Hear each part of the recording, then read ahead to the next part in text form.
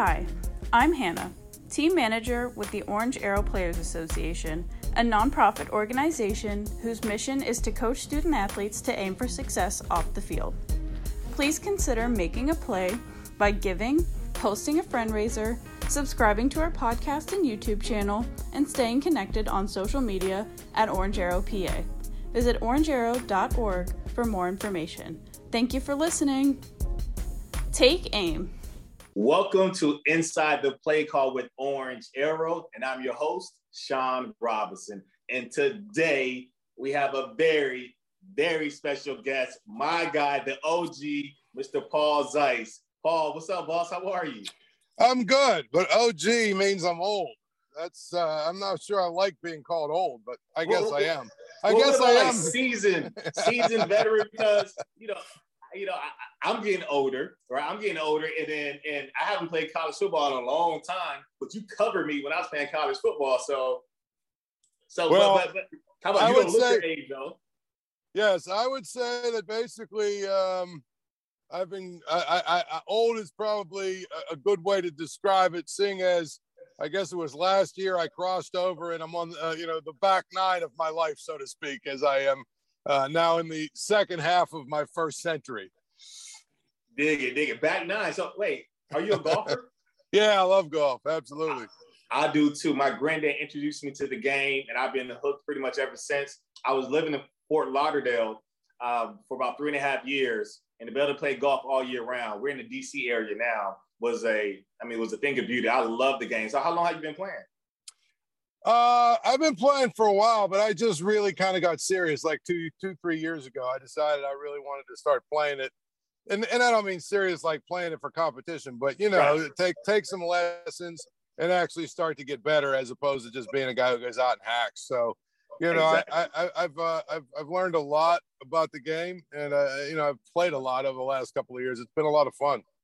Well, now that I'm only a 4-hour drive away from you, we got to set a tee time. I'll definitely come to Pittsburgh. I'll be there in and out anyway, but we got to get out there and get around it. There's no question we'll play. I mean, you tell me when and where, and I'll be there. We'll get it done. Excellent. So, Paul, you understand the importance of warming up and stretching. So I got a couple warm-up questions for you. You ready? Yes. All right, boss. If you want to listen to one musical artist, their entire catalog, only one musical artist for 30 days straight, who are you selecting? Well, anybody listens to my radio show would probably be able to answer this for you. And that would, of course, be Earth, Wind, and Fire. Because Earth, Wind, and Fire, all my bumper music, all my ins and outs from the segments, it's all Earth, Wind, and Fire, and they're my favorite group. So maybe that is another way of saying I'm old, but I've been to, I think I've been to about 14 of their concerts over the course of time. Wow. So I've seen them a lot. I love the wide range of what they do in terms of their ability to use musical instruments. I love their little funk sound. I love, the voice of Philip Bailey. So, yeah, I'll say Earth, Wind, and Fire. Yeah, not only are you maybe a little older, you're definitely a wise man, because that's a strong selection right there with Earth, Wind, and Fire. Now, any chance, did you see, on social media, basically, when we were locked down the pandemic, there was the verses on Instagram. And so they had, legendary acts kind of go against each other. So it's Earth, Wind, and Fire versus the Isley Brothers. Did you get a chance to see that? I did not. I can't believe I missed that. But I got to see your clip. Who won? That's all that I'm at. That's what matters, right? You know what? I would say the culture won. How about that? Okay. That's a good answer. Yeah. That's a good answer. Okay. And so here we go. Favorite TV show of all time to this day. If it came on today, you will sit down and watch it. Favorite TV show of all time. Okay, well, this is probably another way to say that I'm old, but In the Heat of the Night is my favorite show. I don't know if you ever watched that show. Yeah, I remember the theme song. Yeah, yeah, with Carol O'Connor and Howard Rollins and Alan Autry. Small southern town police. Show about a police force in a small southern town and changing race relations in the early 80s, into the 90s. But I just love it. I mean, it's on reruns now. I watch it every day still. In the heat of the night. How about that? In the heat of the night. That's really cool. Last warm-up question for you. If tomorrow you could wake up with any superpower, what superpower would you wake up with? I mean, does immortality count? I mean, I was just watching a movie, about the immortals. I don't see how anyone could say anything other than immortality, right? I mean, most of the things we fear in life, we fear because we fear, well, that might, we might die or that might kill us. Well, if you're immortal, you ain't got fear of anything. So it doesn't matter. All right. Yeah. I mean, you just live through it all and you continue to move forward. So, I mean, I would say immortality. That's just me. Let me ask you this, though. So I'm thinking about that. That sounds really cool. Do you think you would get tired, though? I don't know. I just saw a movie. I forget what it was. I just saw, every so often I go to the movie theater and just say, and I just saw, I want to say Angelina Jolie might have been in it or somebody like that. Okay. It was about the immortals, the people that have been on the earth and, like they've been on the earth for like thousands of years. I mean, could you imagine how cool that would be though? I mean, if you were like around, when Jesus walked the earth, right. And then, throughout the course of history, and you got to see like Babe Ruth play, and you got to see, I mean, different wars. I mean, so many things that we read about, but if you were immortal, would actually have been able to witness them by yourself. Yeah, I think we were immortal. We'll be in a position to decide who's truly like the best basketball player ever because we've seen everyone. Like I was actually there when Will scored. I was there with Jordan. I was there with LeBron. I'm the final decision maker when it comes to that. Then, right? You settle every argument. Every argument that people have, you could settle it for yourself. Right, and you can play golf forever. So how about that? Yeah, that's even better. Right. So, Paul, take me back. Early beginnings, hometown, where are you from? Your introduction to the sports. Kind of take it away a little bit. Well, I would say, okay, so I'm from a small little area called Trafford. I went to Penn Trafford High School, which is right outside of Pittsburgh. And I grew up, basically, sports were always a part of my life. I mean, and I hate to sound old and wax poetic, but back in those days, all this stuff that we have now, the AAUs and the, travel leagues and all this other stuff and everything that's organized by adults. We didn't have all that, man. When I was growing up, you know what? We got the football. We went out to the field and we played pickup football for like 8 hours or until, basically, one of us got hurt so bad that we had to quit. We went out, we would play basketball, we'd play pickup, we'd play baseball, with ghost runners if we needed ghost runners. Oh, wow, you took me back, ghost runners. Yeah, right, you know what I'm saying? Like, that's what we do, man. We would always have a good time in terms of playing sports and learning how to play sports at a time when, it was sort of our formative years and we were just trying to basically, have fun. But that's what we did all day long. I mean, nowadays I drive past these baseball fields and there's never kids just out there playing. Even if I see a couple of kids out there, there's usually an adult pitching to them, or basketball courts, man. You go to basketball courts back when I was growing up, you might sit out and wait for an hour to get on the court because there were so many people there. Now, I don't see people playing. So that was how we all grew up and learned how to play sports is that, and sports has just always been something that was fun. The other part of it is we didn't have like video games, Sean, back then, really. So, our parents, and the other thing was it was a different time and place. Our parents generally at about 8 a.m. in the summers would be like, all right, you get out of the house and go find something to do. Nowadays we don't do that. But my point is I played sports a lot, growing up. And then I started playing, obviously, in middle school. I started playing some basketball and, I was actually really into soccer. I was actually a really good soccer player. That was my main sport was soccer. What position did you play in soccer? I was always like the stopper, the sweeper, or the goalie. I mean, That was always, I was always on defense. In high school, I played sweeper. I was all section like 3 or 4 times. I actually was really good. And then I played soccer and basketball in college. I was at Point Park. I had like a half scholarship for basketball and half for soccer. So, I mean, I graduated I graduated with no student debt. I mean, which is always a big thing. And sports were a big part of it. But as I was at college, and I was playing sports, I also was writing, started into the, because I was in school for journalism and communications. Okay. So I started writing for the school newspaper, started kind of writing stuff about sports and, the whole 9 yards. So, I mean, that's when I started to think that maybe I could make a career out of sports, even though I'm not good enough to be an athlete, right? I mean, like a professional athlete. Right. I kind of started to figure out that, hey, I think that I have a little bit of a talent for writing.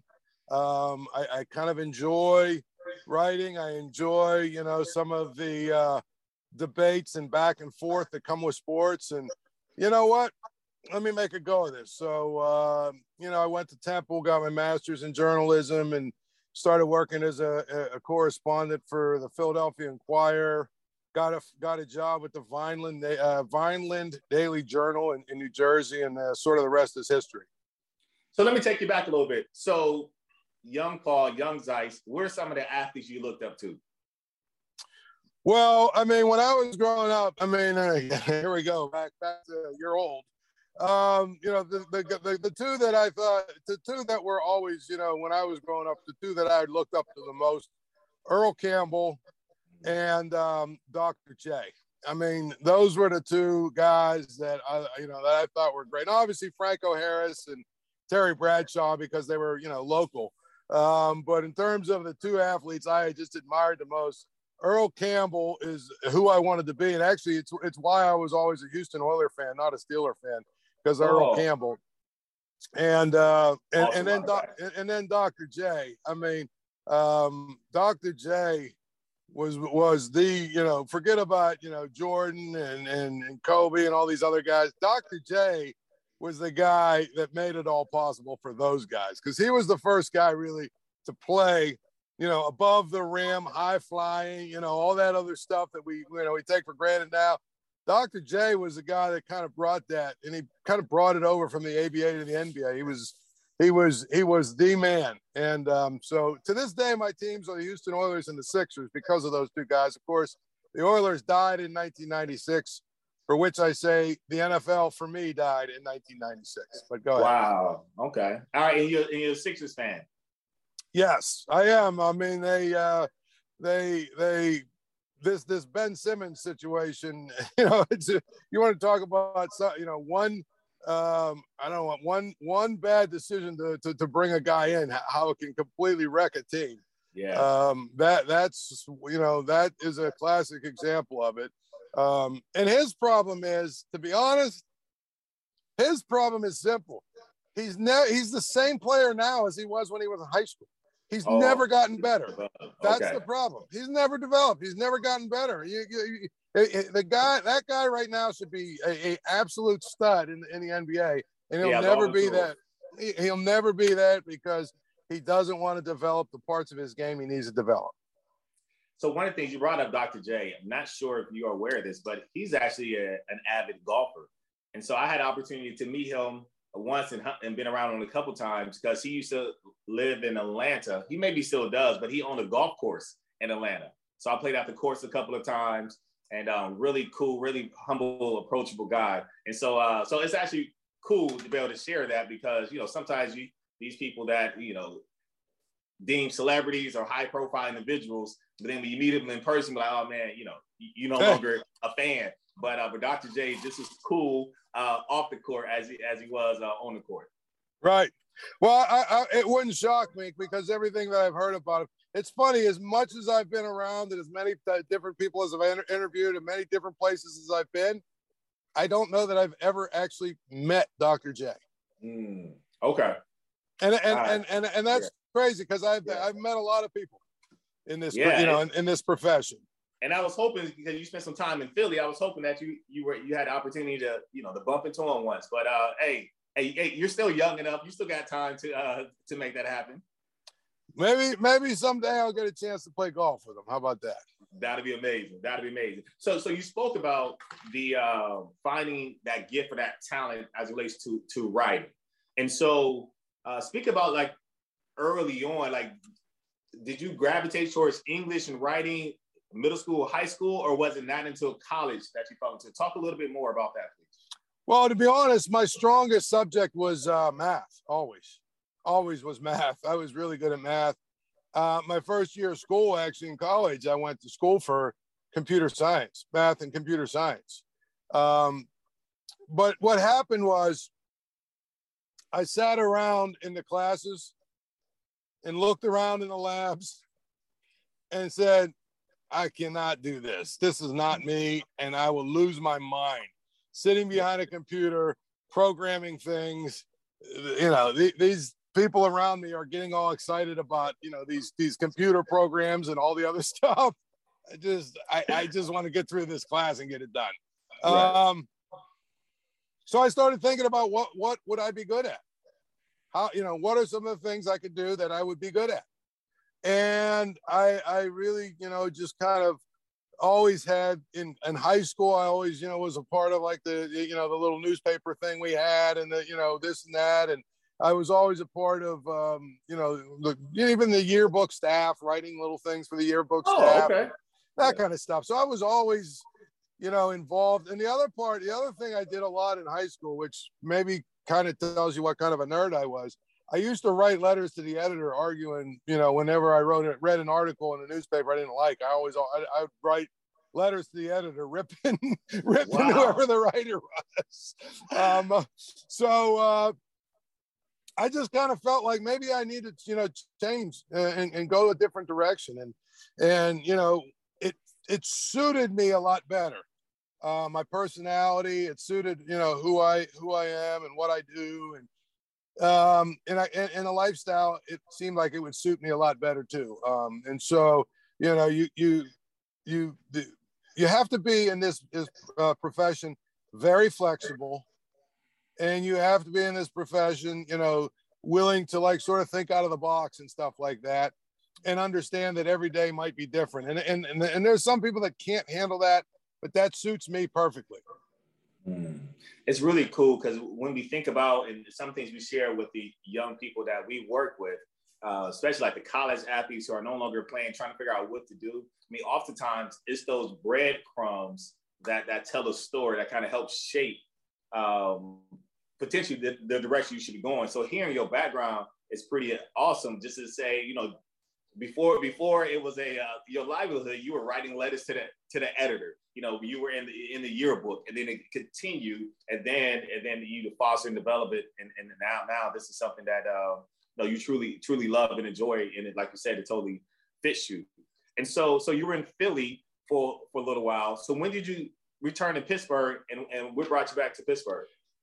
Well, I actually was in Philly, and then I got a job in New York City working at the NBA at the, you know, writing for the NBA.com and Hoop Magazine and all their publications. So I had to move up to North Jersey. I actually worked in Manhattan. But at the time, you know, I was working in Manhattan and you know, commuting from North Jersey. I had little kids, and, you know, sometimes your lifestyle, you have to decide, you know, do you want to have, you know, the lifestyle and the career, you know, or do you want to be in a career where you're going to be away all the time and you're never, you know what I mean? And so I just made a decision. I got an opportunity to join the Post-Gazette in the sports department. And, you know, it's home, and I've got family here. And at the time I had little kids. And so I just decided, you know what, this is going to be the best thing for me as a father and everything else. And also I'll still be able to do the career that I want to do, you know. So I was able to move back home, and I was able to, you know, basically move back to, you know, Pittsburgh, which is a lot smaller city than New York. And, you know, nothing against New York, but I just think it's a really difficult place to raise kids.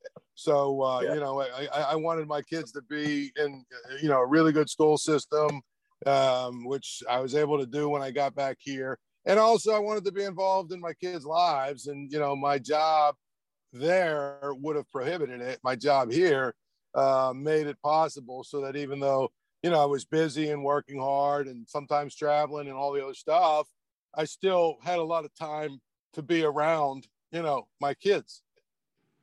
No, that's amazing that you share that, especially the timing. My wife and I, as I mentioned, we were in Fort Lauderdale. We recently moved to the DC area, and part of that is because to be close to the friends and family at our village, because we are expecting our first child in the spring. And so congrats. Thank you. I appreciate it. And so to hear you talk about that, because, when you have children, like, you had to figure that out, factor that in as far as the decisions you make, because it's no longer about you. You know what I mean? It's somewhat bigger than you and now me as well, and us. And so, and having that support system, like you said, going back to the Pittsburgh region, was a wise decision.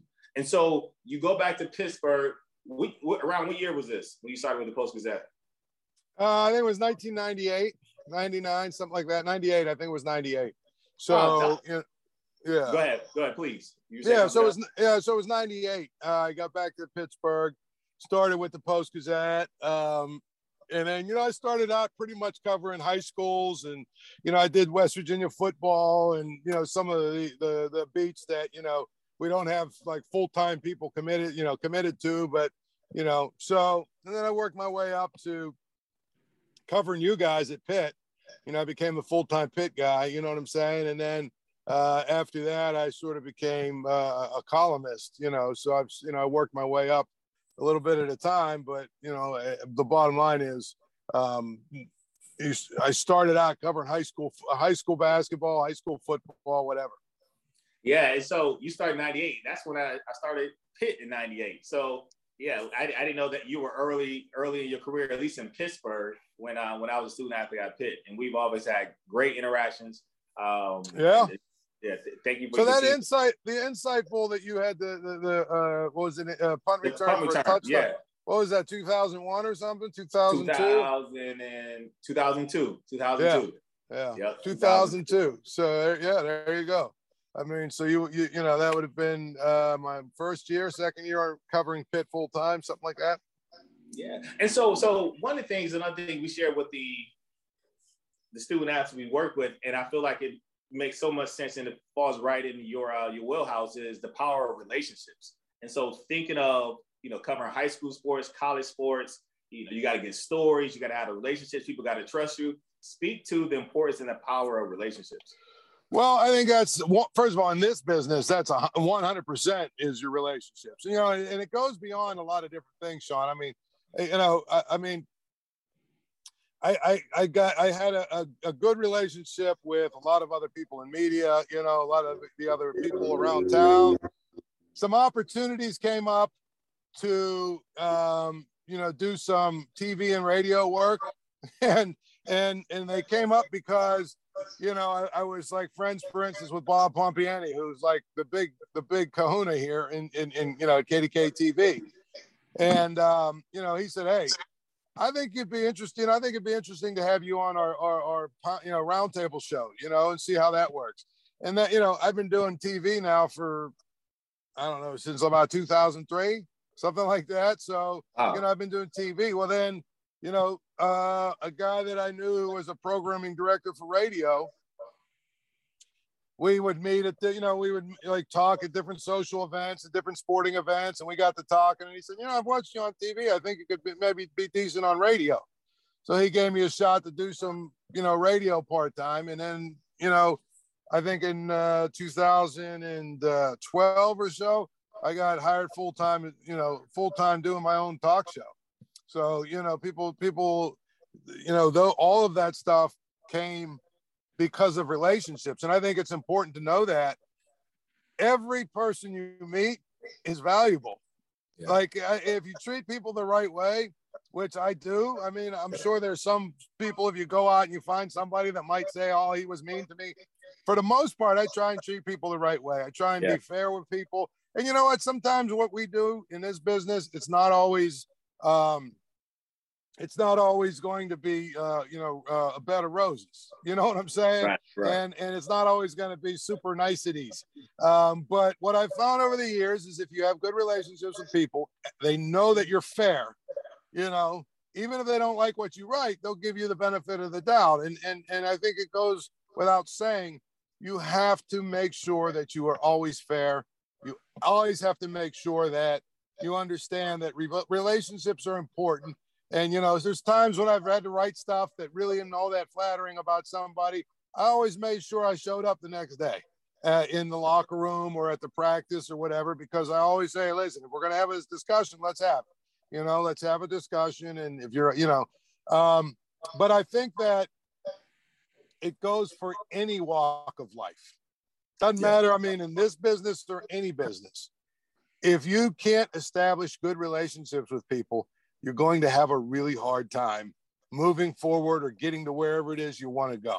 Because people, you're going to need people to help you, but more importantly, you're going to need people, you know, to recommend you, and you're going to need people to give you word of mouth. Hey, there's a job over here you might be interested in, or whatever. So to me, I've always tried to treat people right. I think that's one of the reasons why I've had a lot of success, is because I've really made that something I pride myself on, is treating people right, being fair, trying to, you know, trying to get back to people if they call me or, you know, email me or whatever. Now, emails become so cumbersome, I can't possibly get back to every single person. But the bottom line is I try and really interact with people as much as I can, because that's really sort of the life, you know, that's sort of the life of blood of all of us. Yeah, that's good. Very sound advice. And so you mentioned something I would like to dig in a little more.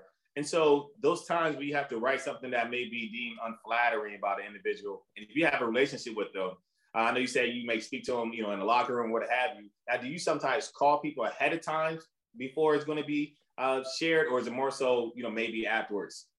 No, mostly afterwards, because I think that, you know, one of the things that happens sometimes is you find yourself getting into an issue if you call somebody ahead of time and then they try and talk you out of it. You know what I mean? Yeah.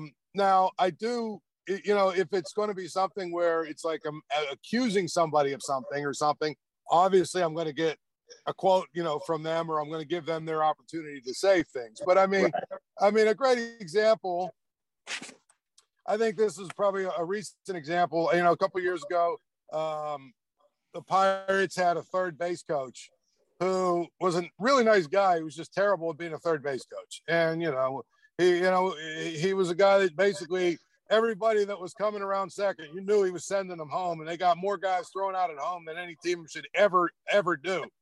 So they were playing the Phillies one night. They're down by 3 runs in the 9th inning, which means you need 3 runs, which means you need 3 base runners, which means the first guy running in and scoring means nothing. Make sure that he's safe. Anyway, long story short, guy on first and second, okay? Dude hits a ball out to like the outfield. The guy on second scores. The guy on first, he sends him. For some reason, gets him thrown out at home. Okay? Yeah. As opposed to having the tying runs on second and third, right? You now have 2 outs, and you still need, because you only have 1 runner on, you still need 2 runs. You basically ruined the inning. Yeah. So I wrote after that game, he's a great dude. He's been a great organizational guy. Maybe find him another job in the organization, but he can't be the third base coach anymore. This is just ridiculous. You know what I mean? I'm not one that says fire this guy, but the way I get around saying fire this guy is let's find him another job. Gotcha. Let's find him another job within the organization. You know, I mean, it is what it is. But again, it's just a year and a half of the worst decisions on third base. So I get into my office the next day. I get on my cell phone, I get an angry phone call from his wife. She's just screaming. Yeah, she's screaming at me. You know, he's trying to get a manager's job and this hurt, all this other stuff. So I says, well, you know, I let her, when someone's venting, I just let them vent. Yeah. I said, you know what? I said, I'll tell you what, I'm going to talk to Rick today. So of course now it's like, all right, now I got to go down to the Pirate game. Yeah. So I went into the locker room. As soon as I walked in, the media relations guy, hey, Paul, Rick wants to talk to you right now. Okay. Let's talk, right. So we sat down. We talked for about a half an hour. It was fine. You know, he said his piece. He said, I understand you got a job to do, but I just would like to explain this and that and everything. You know, this some of the things that you see out there, and he was right in some respects, because Pirates had a few knuckleheads that ran through stop signs anyway, so it didn't matter. But so that day I wrote another story, a follow-up. Hey, here's what Rick had to say. You know? Okay. Wife sent me a nice email. At least you're fair. At least you're this, that. You know what I'm saying? So sometimes, you know, I think that you can really accomplish everything you're trying to accomplish in this business in terms of being fair and being, you know, critical, but being fair, but also, you know what, maintaining relationships, you know, because every so often now that dude will send me an email, you know, just sort of checking in. Hey, how you doing? You know, the whole point is it's always important that you do things the right way. If you do things the right way, even when they're ugly a little bit, or even when they're tough, you know, if you do them the right way, A, you can lay your head on a pillow and know that you've done them the right way. And B, I think most people will respect you. Yeah. Yeah, that's good. Do things the right way. One of the things that you do at a high level that I'm thoroughly impressed with is your radio show. Not just having a show, but you hold it down for a long period of time. That is a lot of talking, but it looks effortless, looks easy. But just doing a podcast, I know some of the work that goes into it. So can you speak to like the work that goes into you're preparing for your radio show? Well, I mean, I think the biggest thing is, just like I tell all young journalists, right? I guess doing a radio show is journalism in some respects, but it's not really journalism. But I tell all journalists, I would tell all young people this, not just journalists, but you have to read a lot. You have to really keep up with things. You have to read stuff that isn't necessarily aligned with your own value system or what you believe. You have to really try and have a critical thought process when it comes to information. And I think that is where it starts. I mean, people say, well, when do you start preparing for your show? Well, you know what? I start preparing when I wake up, because I'm, reading newspaper articles. I'm reading. Yeah. Now, for me, it's sports. You know, I do sports. So a lot of what I read is about sports. Right. It's the same type thing. I mean, I do read a lot of other stuff going on in the world because it's important to know. But my point is, when I wake up, I pull up the ESPN app. I read a lot of the articles and try and figure out what's going on and what I missed from last night's, sporting events. You know what I mean? I'll go to different, NBA.com or NFL.com. You know what I mean? I'll read the sporting news, whatever. I just kind of, sort of peruse through and see if there's stuff it's interesting. That's stuff that I need to know about that I'm probably going to form into a topic for my show. I mean, I don't think people understand that, you form topics based on what you think will get people talking. Right. And it's not always, it's never really, it's not always, let's do clickbait and hot takes and all this other stuff. I mean, some people do their stuff that way, but that's not how you do it. Yeah. If you really want to be sustainable, you try and have thoughtful conversations every single night. And if you have thoughtful conversations every single night, people know what to expect from you. And I think that with me, the research really starts when I wake up in the morning and start reading my newspapers and reading my, websites and flipping through Twitter and just seeing if there's anything that's trending and this and that and the other thing. And then you go from there, okay, I'm going to build this into a topic. These are some of the thoughts I have on it, and then, okay, this is going to be a topic that I think is going to be interactive. So I'll leave this segment for phone calls, for callers.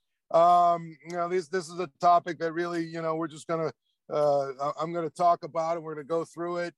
Probably not going to elicit much response, but, if we get some callers, fine. If we don't, we can, we'll move to the next one. So, I mean, my point is, I feel like anything else in this world, you really have to be well read. you really have to just sort of be aware of what's going on in this country or what's going on in the little, you know, even if you're a music writer, say you're a music, say you want to do, you know, a musical talk show, you know, you want to do a talk show about music. Well, you have to listen to music in order to be able to talk about it. And you have to be able to understand that there might be music you don't like that you need to listen to so that you at least have an idea of what it is and who the artists are, right? You know, Sean, they've actually started pulling me over. I've just started doing news talk a little bit, you know, politics and all that other stuff on KDK AM. Well, the thing that disappoints me the most is that everybody wants an echo chamber.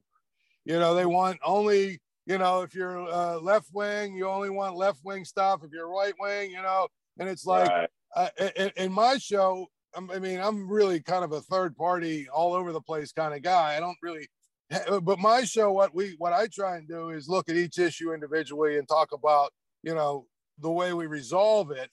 But in order to do that, you got to read and be able to sit and listen to and watch stuff that maybe it doesn't align with what your values are. Because how can you make an argument against something if you don't even know what the other side is?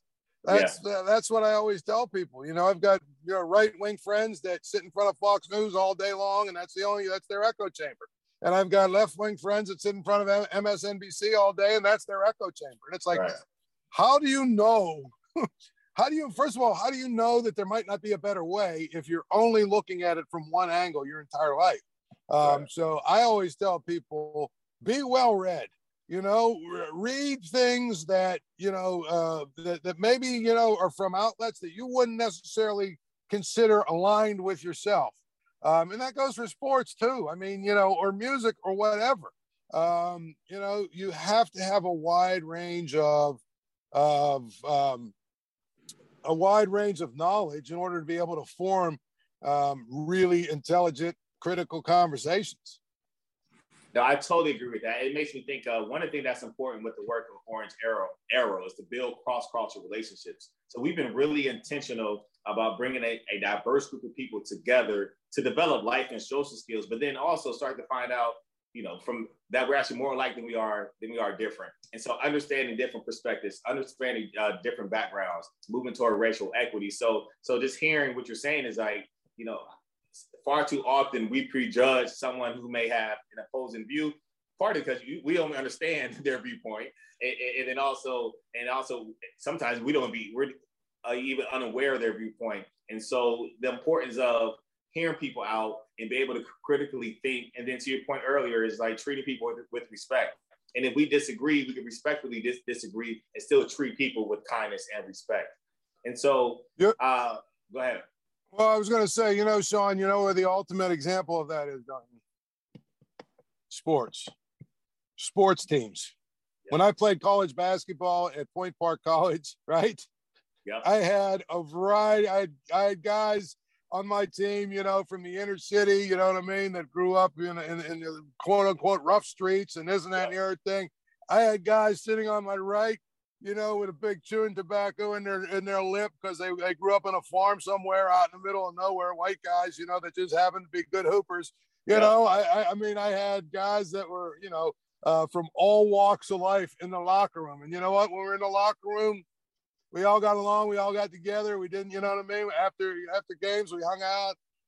Sports is the ultimate example to me, the ultimate place where, and believe me, it's not all, you know, a bed of roses, but for the most part, it's the one place in the locker rooms is the one place where a lot of that stuff, talking about what divides us, goes out the window because we're all in this together to try and win basketball games, or in your case, football games or whatever. So, you know, we're going to set aside whatever our differences are and get on the same page. And then you start spending a lot of time with people because, as you know, when you play a college sport, it's, you know, practices, it's workouts, it's this, it's that, it's everything else. Then all of a sudden you start to get to know people. Yeah. And then all of a sudden you start realizing, you know, and we used to laugh because, you know, the guys, because I have a wide range of music I listen to, but the guys on the basketball team, we'd be driving to the basketball team driving to the basketball game, we'd have the rap and we'd have this and that and everything. They'd be like, hey, Zeiss, you got any of that heavy metal, So, guys that never heard rock and roll in their entire life, I'd pull out Guns N' Roses or something and we'd get going. That was always the coolest thing to me about sports. That's why, I've always gravitated to sports, because I think it's the one place left where there are two things that we're losing. One, a meritocracy. Number one, you earn your spot. In sports, you got to earn your spot. And I think we're losing some of that. And number two, I think, a united group of people from all walks of life who kind of forget where they're, forget exactly where they're from or whatever. And I don't mean that in a negative way. I mean, they all, hey, we're all in this here right now. In the here and now, we're together. Let's go together and march and try and get this done. So those are two things that I think sports can teach us all, no matter, even if you don't like sports. No, I'm with you there, because that's something I say often, is that with sports, whether you're at Point Park, Pitt, Michigan, or Ohio State, a team, they come from all different walks of life. They come together to win a game. And when Orange Arrow, we bring is that diverse group of people to win in the game of life. And we're going to see significant change as it relates to race relations. We'll take a multifaceted approach. And we need to make sure we're being intentional about bringing people together.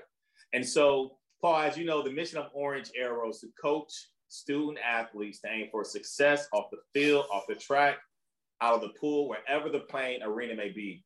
Why is it important to be successful outside of sports? Why is it? Yes. I think because I think you want to become a well-rounded individual, number one. Number two, I think the most important thing to remember is you're even if you make a career out of sports, it's going to last about 7 or 8 years. And, if you're lucky, 7 or 8 years, I mean, maybe you, you do the avocado ice cream and water of Tom Brady and you can get 20 years. But for the most part, it's going to be a real blip on your radar. Right. And what you want to be able to do, you want to be able to be diversified enough that nobody can ever pigeonhole you into one thing. And what I mean by that is, if you're an athlete, okay, you're done playing sports. So what are you going to do now? Right. What are you going to do now?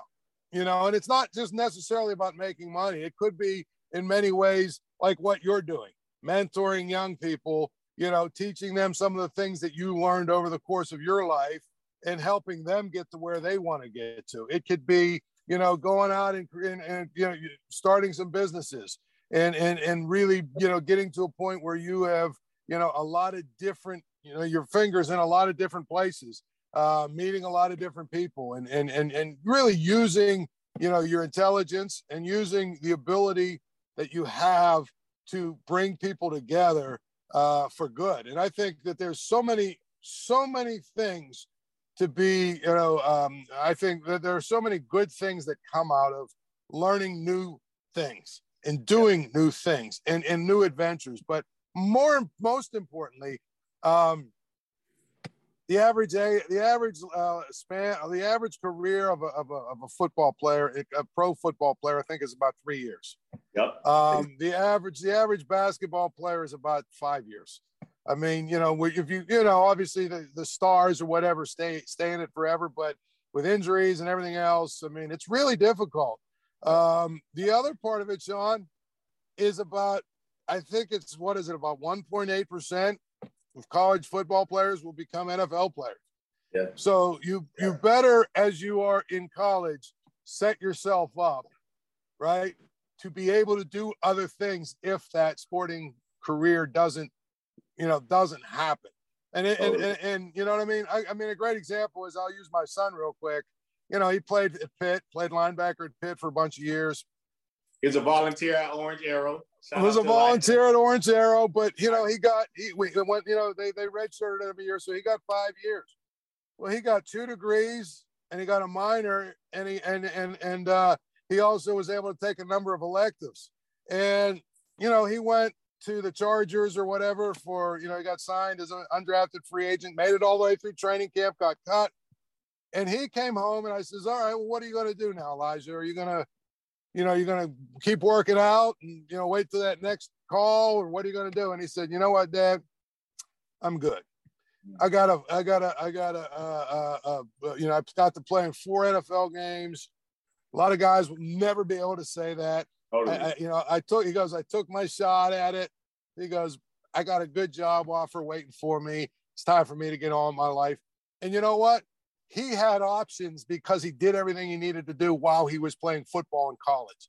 And that's, exactly. I'm not sitting here saying, oh, my son's great. What I'm saying is guys that really do well are the guys that use sports to get to wherever they need to get to. And his options were, I can work out. I think Buffalo called and a couple other, teams called, hey, but the reality is his thing was, I'm not going to chase this because it's not my priority right now. I have a really good job offer that's sitting here waiting for me because I did everything I needed to do in college. I didn't just play sports and go back to my room. I did everything I needed to do. I gave myself options. Having options is always a big thing.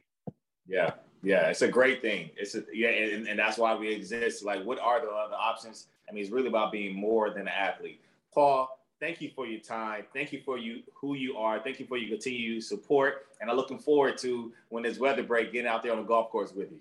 Absolutely. There's some really nice courses down there in like Northern Virginia area down that way. I love that. I love golfing down there. It's beautiful. Cool. If you're ever this way, let me know. I got my clothes sitting here. I just got to knock the snow off them now, bro. All right, brother. Thank you, Paul. Appreciate you. We'll see you, my man. Take care.